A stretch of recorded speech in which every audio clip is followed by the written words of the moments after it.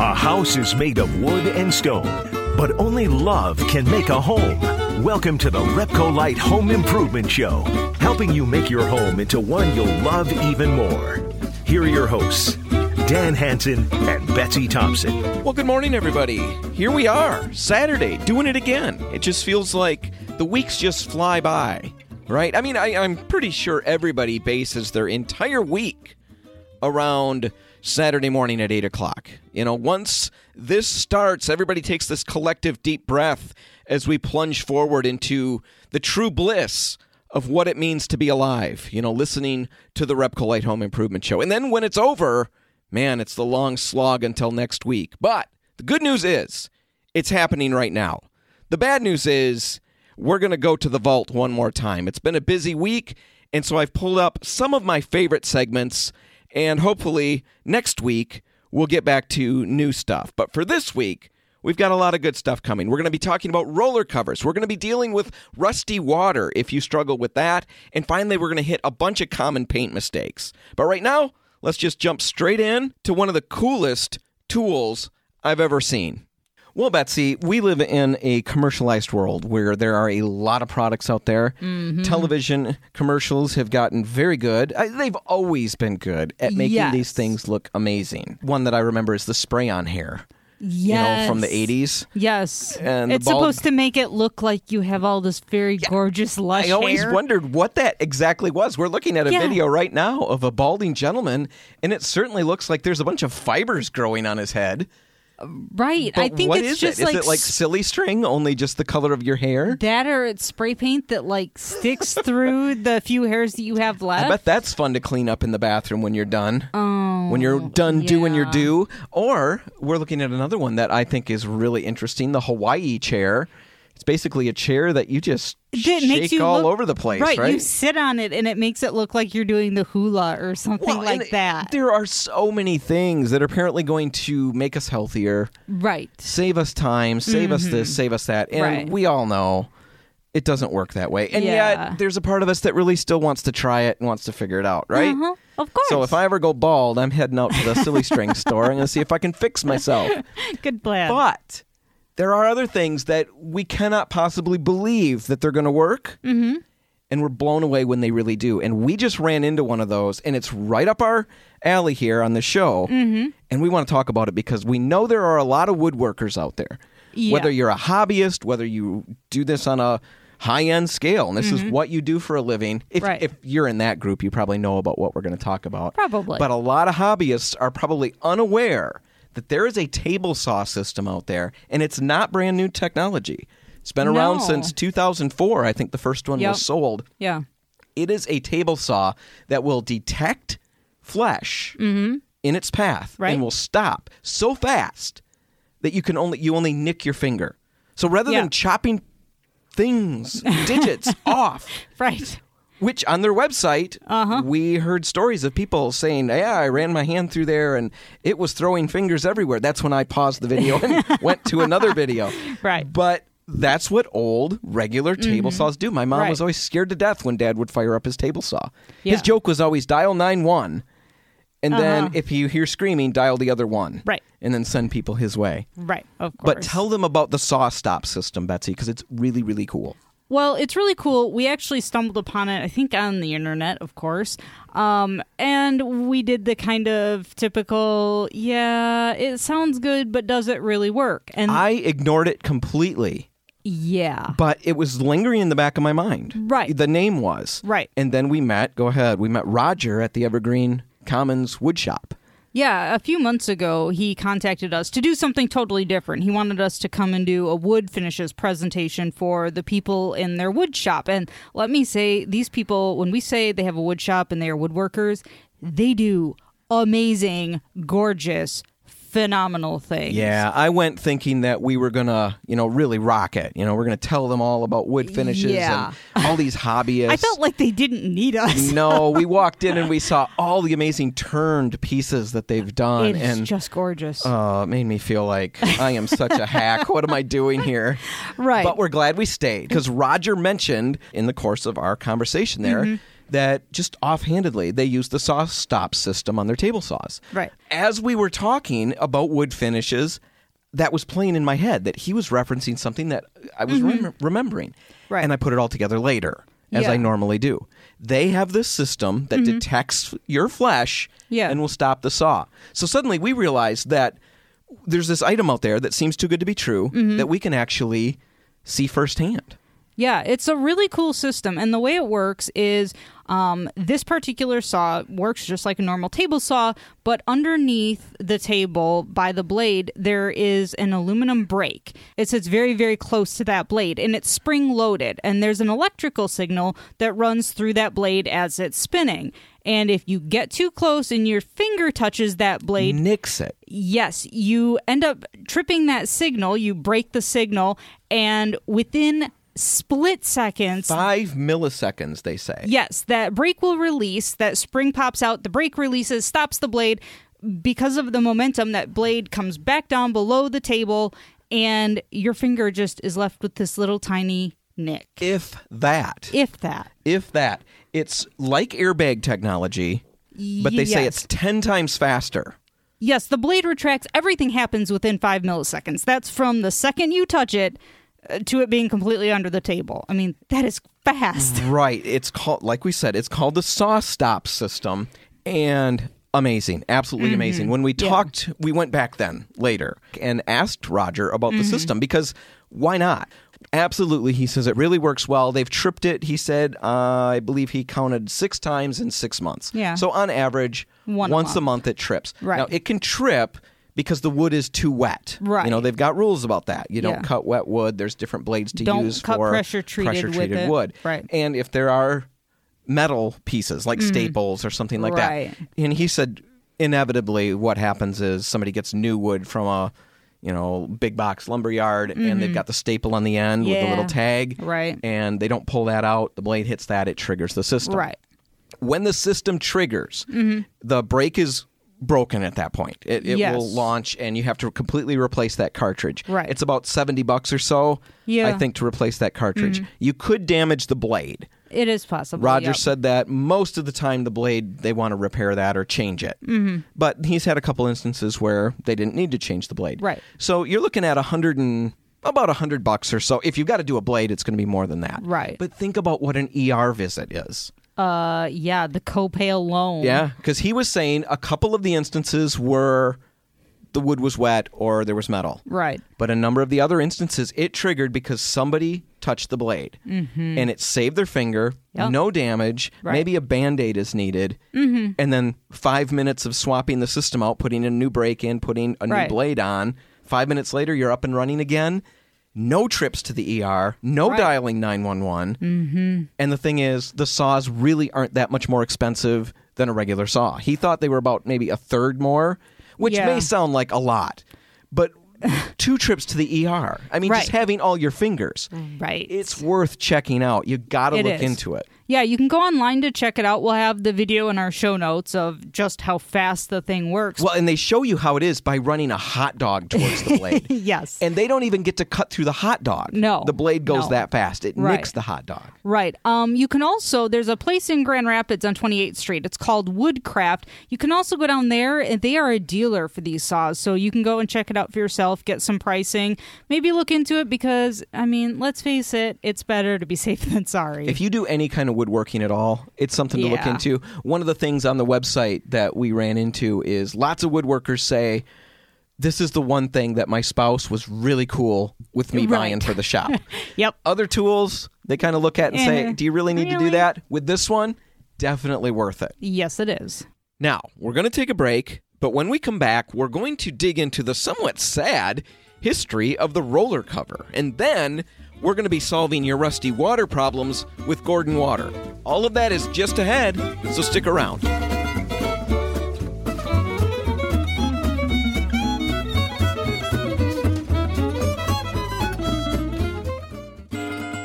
Helping you turn your house into your dream home. This is the Repcolite Home Improvement Show, presented by Benjamin Moore on News Radio Wood 1300 and 106.9 FM. Betsy, if you had to name inventions that were completely revolutionary, What would some be?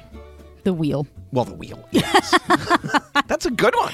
That's the first one that comes to most people's mind. Yeah, I we think. don't get anywhere, literally, without that. Because you even needed those when horses were pulling your buggy. Right. Yeah. So somebody somewhere.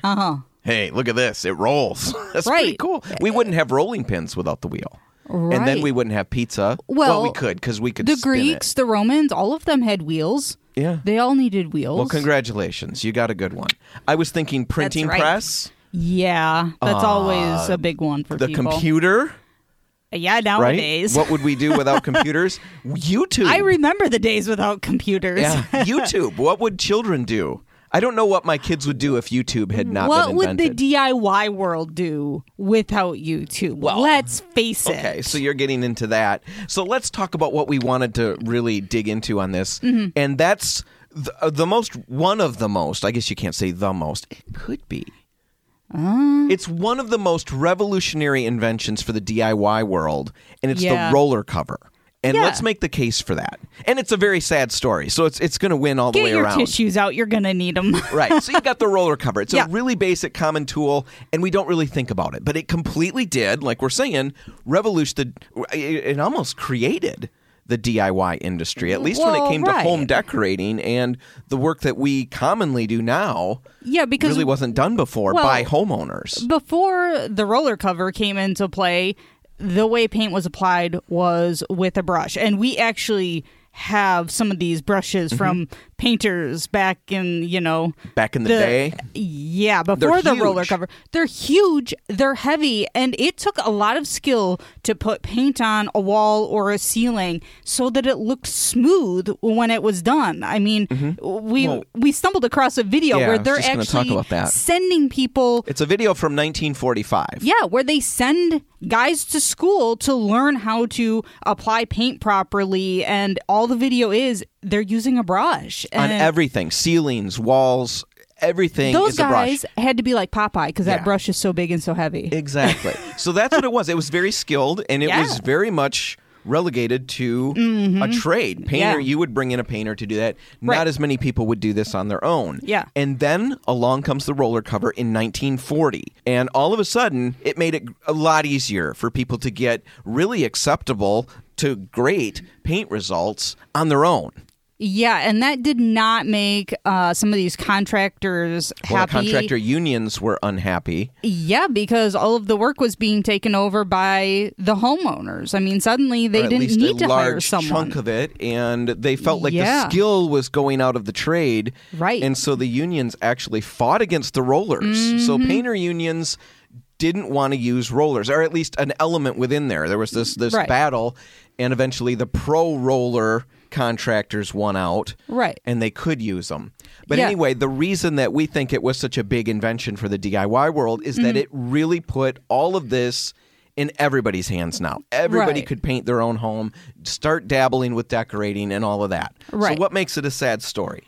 Well, it's really, you think when someone invents something that they're going to become really rich and famous off of it? That is the dream. Like, my brother-in-law wants to invent a toilet seat that you push a little lever, like those little garbage cans. Oh, and yeah. the lid goes yeah. up, and then you step off, and it goes down. Right. I think it's been invented now, but he had that idea a long time ago. It's going to make it rich. Well, the thing is, the guy who actually invented the roller cover doesn't even get credit for it. Most people have never even heard of him. Someone else gets the credit for his invention. We don't even know how to say his name, how to pronounce it. I believe it's Brakey. His first name is Norman, so maybe we'll just call him Norman. Norman Brakey, as in heartbreaky. Yes. This is a very heartbreaky story. It could be Breaky, but we're going to go with Brakey. Right. But anyway, he was born in 1890 in Chicago. Yes. At least that's what we seem to uncover. The general idea is that he was born in Canada. Yes. But we found other evidence that seems to really seal the deal that he was born in Chicago. Yeah. So he's American-born. But he moved to Manitoba and then later to Toronto and spent most of his life in Canada. Right. So then in 1940, he gets this inspiration and he decides that maybe he could invent something to help the painters. You know, it seems, why are you up there brushing all these things? There's got to be a way to make something that can apply it but even that more evenly. Is a supposition. You're making a guess. We don't even know why he made it. We don't know if it was for his own sake that he decided this is maybe quicker, or if he was trying to revolutionize an industry. We don't know. Like with the tape one that we talked about, the masking tape, we knew the origin of that. The reason the need was there, and we know the circumstances. We know nothing. We just know that he came up with this idea of a cylindrical core with a fabric cover that would soak up and distribute the paint when rolled over a smooth surface. So he brings all these drawings and stuff and files for a patent with the patent office in Ottawa, Canada. Now they evaluate it and they grant him, at least according to a lot of the documents that we dug into, they grant him a patent, which is important because a lot of places will say he never filed for a patent. But it looks like he actually did, and he got it. And that was basically the high point of this whole experience for him, because everything from there is downhill. Because now he's got this patent, and so he goes to start creating prototypes, and Betsy found a great quote. It's long, but we're going to read it. It is long. It was from the Globe and Mail in 1984, and there's a gentleman named Tom Hamilton from AB... I don't know what that is. Saya? Yeah, Fabrics? We're guessing. It doesn't matter. Anyway, he recalled, Norman was a white-haired gent who was full of purpose. He wanted my opinion on the best kind of fabric that offered a stiff, bristly nap. I asked for what purpose, and he said, for rolling paint. I scratched my head, but he resolutely went on and described to me something with a handle shaped like a 7 that would hold a cardboard fabric-covered cylinder. If my theory is right, this thing will revolutionize painting in Canada, he said. Well, the best thing I could think of was that bristly green mohair velour that was used to cover railway touring coaches in those days. So I sold him a bolt of that. Later, he came by and thanked me for my advice. He gave me one of his original roller covers and a tray that had been hammered out by a local tinsmith. Neither of us knew how big his invention would get to be. That's Tom Hamilton, the guy who sold Norman Brakey the first fabric to use on his prototype covers. And from there, everything seemed perfect. But... the obstacles started to mount almost immediately. Norman couldn't find anybody to back this invention. He needed investors to get on board and to give him the money so he could make enough of these to actually make it work. And he couldn't sell it to anybody. So whether he was a terrible salesperson or they just could not catch the vision, we'll never really know, but it never happened. But that was just one side of his difficulties. The next side came up when his patent was contested. An American, Richard Croxton Adams, descended from the presidential Adams, claimed that he invented the roller cover in his basement that exact same year. And it suggested that he kind of tweaked Brakey's idea a little bit and actually contested the patent. So he takes his idea, makes a few changes, presents it as his own, and now there's a contested patent. And so the problem that happened is that Brakey didn't have the money to go and actually fight this. So he had to just give it up, and the patent goes to Richard Croxton Adams. And from there, the rest is history. He is credited, at least in writing, as the creator of the roller cover. But sadly, there's very little recognition for this DIY visionary, Norman Brakey, who died very poor and with nobody really knowing what he did. That's okay. We have just informed a lot of people about what he did. And we've made all the descendants of Richard Croxton Adams angry in the process. I want to say it was suggested by some people that he copied the idea. Of course, there's another group that say that's not so. Well, of course. There's always two sides to every story. All right, now, coming up after the break, we are going to be talking about that rusty look that you get sometimes from your water and how to fix that. That's next. Stay tuned.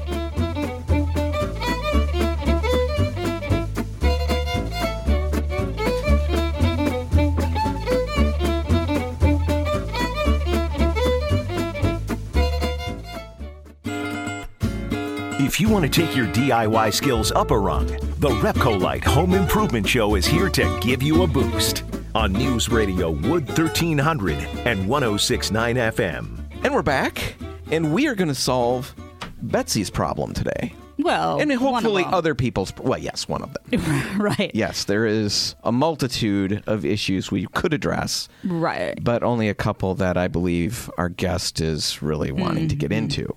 Well, I am guessing that if we have anyone listening in the Kalamazoo area at all, they may have they may have a similar problem.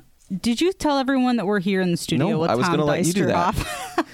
Okay, we are in the studio with Tom Deisterhoff, Vice President of Gordon Water Systems. Tom, thanks for coming back. We've had you on a couple other times. Well, thanks for inviting me. Yeah, I apologize for Betsy's really klutzy introduction there. Right. I completely forgot to do it. So. Yeah, exactly. Your klutz was better than my non-effort. All right. Anyway, Kalamazoo water. I briefly talked about it in a different segment. We talked about water softeners. But there is like a rusty something because it gets all over my shower curtain. I bought a brand new shower curtain and it has already started to turn in just a couple of weeks. It's got that pinky rusty color. My shower walls, which are white, continually has that horrible color on it, and it's a bear to get off. What is going on and how do I fix it? Well, what you're experiencing is iron. Okay. Iron is oxidizing and it turns into what we call rust. Iron you don't see until it becomes oxidized and it turns to the color that it is. Right. Now, iron or rust in city water has been oxidized through the use of chlorine. Mm-hmm. And so what can happen in your instance is it's actually settling slowly into the pipes. Okay. And yes, you're getting it continuously in your house. Interesting thing, when they do the hydrant flushes in the spring, they'll bust a bunch free from the pipes because they're flowing water so fast. We'll get calls. We know when they're going to do hydrant flushing. Yeah. We'll get calls from, my softener's not working. Well, were they flushing hydrants this week in your neighborhood? Oh, I did see water flowing. Yeah, okay. Well, they busted a bunch free. It's just hammering your house. I've noticed that there are a couple times a year, it seems like, when you turn on the faucet and it's just like nasty brown water. Yeah, well, that's flushing the pipes because that's what they want to try to minimize, right? They don't want it to stay there for decades. So that iron is going to pass through a softener, the stuff that they're flushing through. Okay. With a water softener, there's a couple of things. One is when you eliminate the hardness, it reduces the ability for the iron to stick because there's no rock stuck to your shower wall or shower curtain or whatever. It still will color, but it's not nearly as difficult to remove as if you have hardness and iron together. Okay. The flip side is a water softener does reduce iron quite well, and there's two reasons. One, we put a pre-filter in on every water softener, and a pre-filter is a rock stopper. Okay. It's a cheap insurance policy, quite frankly, because it keeps the sediment, whether you got city water or private well. There's stuff that comes in from a well. There's stuff that comes in from the city.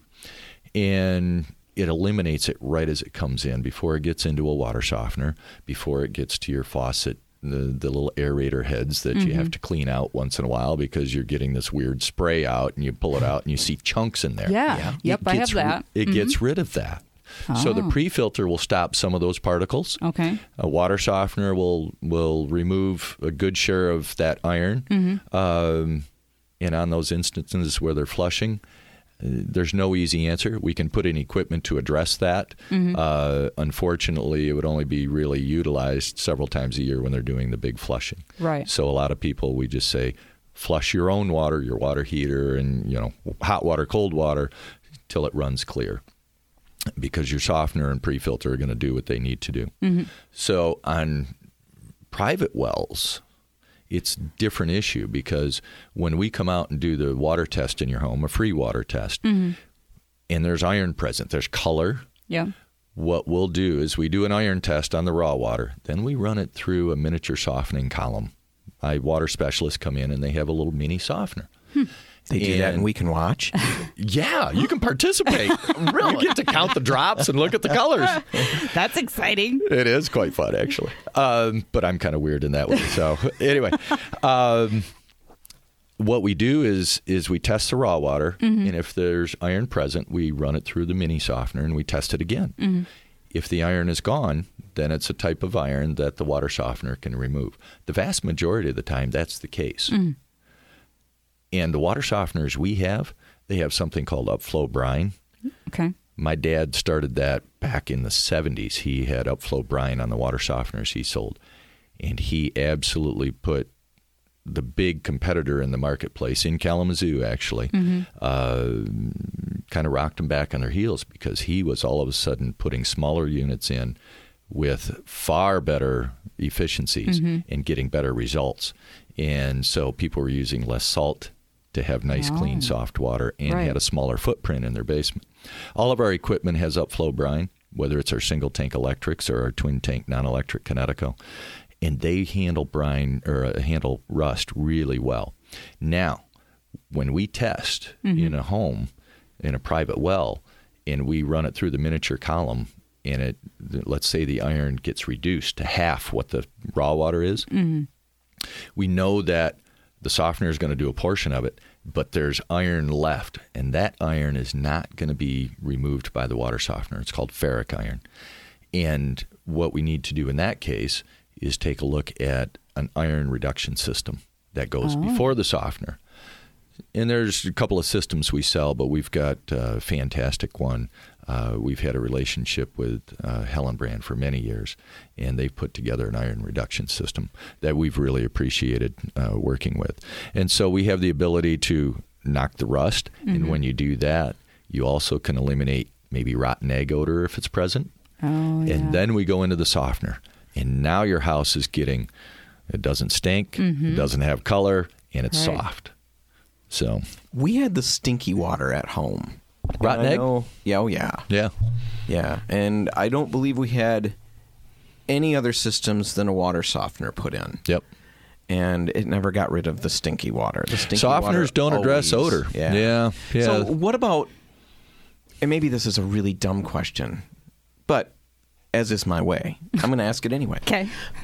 We get a lot of people that come into the store at Repco Light or Port City Paints, and they'll ask about all the rust on their siding, from the sprinklers and stuff. They're cleaners to get it off and things like that. Yep.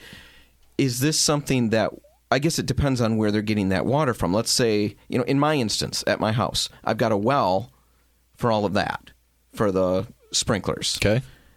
And I've got city water in the house. Okay. So I'm not using the city water outside. Okay. I would have to have two. Of course, I'd have to have two systems at that point. Does anybody ever do that to deal with outdoor problems like that? Yeah, the outdoor, because there's such an investment, not only in the home, but in a lot of times landscape, rocks, driveways, you want to protect the appearance of that. And there is something that we work with that actually is an injection system for your outside faucets or sprinkling system.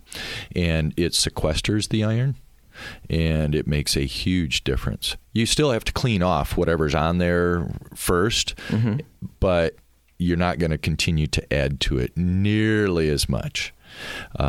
Some people are totally sad. They never see rust again.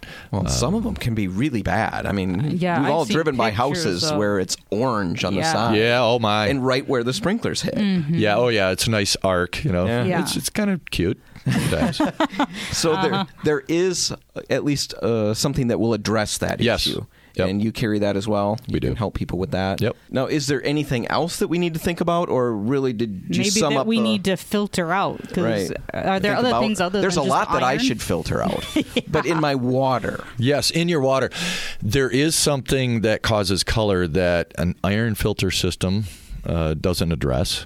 Actually, it can hurt the iron filter system, nor will a water softener address. And it's called tannins. And tannins is decayed plant life. So a good example of what tannins can be is in the fall when you see a puddle and there's leaves from the trees that are in the puddle and the water is not crystal clear, but it has a tea type color to it. Yeah.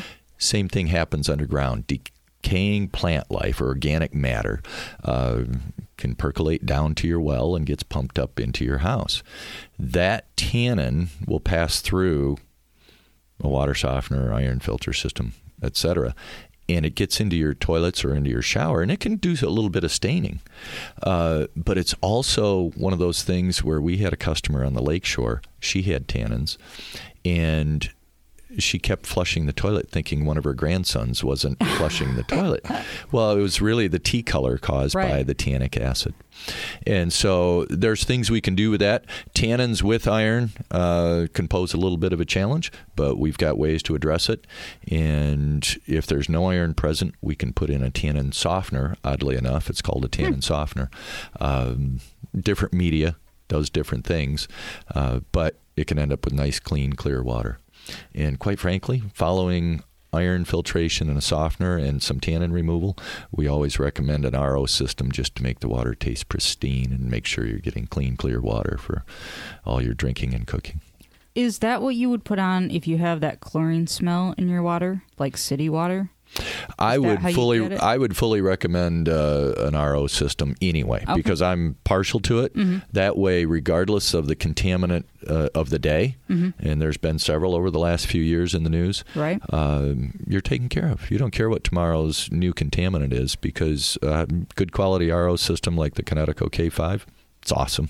Does that hook up to the water softener, or do you have to put it like at every faucet in the house? Well, we've actually done some plumbing from an RO system to multiple points, whether it's a bar or bathroom or kitchen or ice maker, et cetera, et cetera. Most people, if we're able to put it in the basement, feeding soft water to it, we'll then run tubing, if we can, up to the kitchen sink and to the refrigerator. Those are kind of the two biggies for ice making and water dispensing. And the main toilet. You want that water pristine as well, in case the dog drinks. Yeah, I'm concerned about the dog. On the toilet, so the dog doesn't drink out of there. I've got 5 kids at home. The lid is never closed, I'm constantly flushing that toilet. Maybe I've got tannin problems too. Either that, or dude, we've talked enough that you need my water specialist to come out and help you. All the problems. Let's face it. Yeah, we're both in that boat. But the whole rusty water thing is a real pain. I know my mom. We grew up with that, and the stuff on the siding. That was really minor. What really got Mom was the clothes that she continually wrecked washing clothes. I mean, it was a constant battle because she'd wash them, and now they've got rust stains in them, and she can't fix them. You could help her. Absolutely. You could help anybody in that boat. Yes, sir. Tom, if our listeners have questions, if this has really got their brains moving and they want to get in touch with you, maybe get somebody out to do a free water analysis, you said? Yeah, absolutely. So you can direct them as to what they might need. How's the best way to get in touch? Easy way is gordonwater.com, and we've got a request for quote or a free water test button, and that's very quick and easy. If you want to call us, we cover all of populated West Michigan. We touch 13 counties. You can call 1-800-WATER-68. 1-800-WATER-68. I am dialing as we speak, or can I just make arrangements with you before you leave? I think that's probably better. Yeah. Will get me taken care of right away. Tom, thanks for being here. Thank you. All right, when we come back, we're going to be talking about some common paint mistakes, and more importantly, how you can avoid them. That's all just ahead. Stay tuned.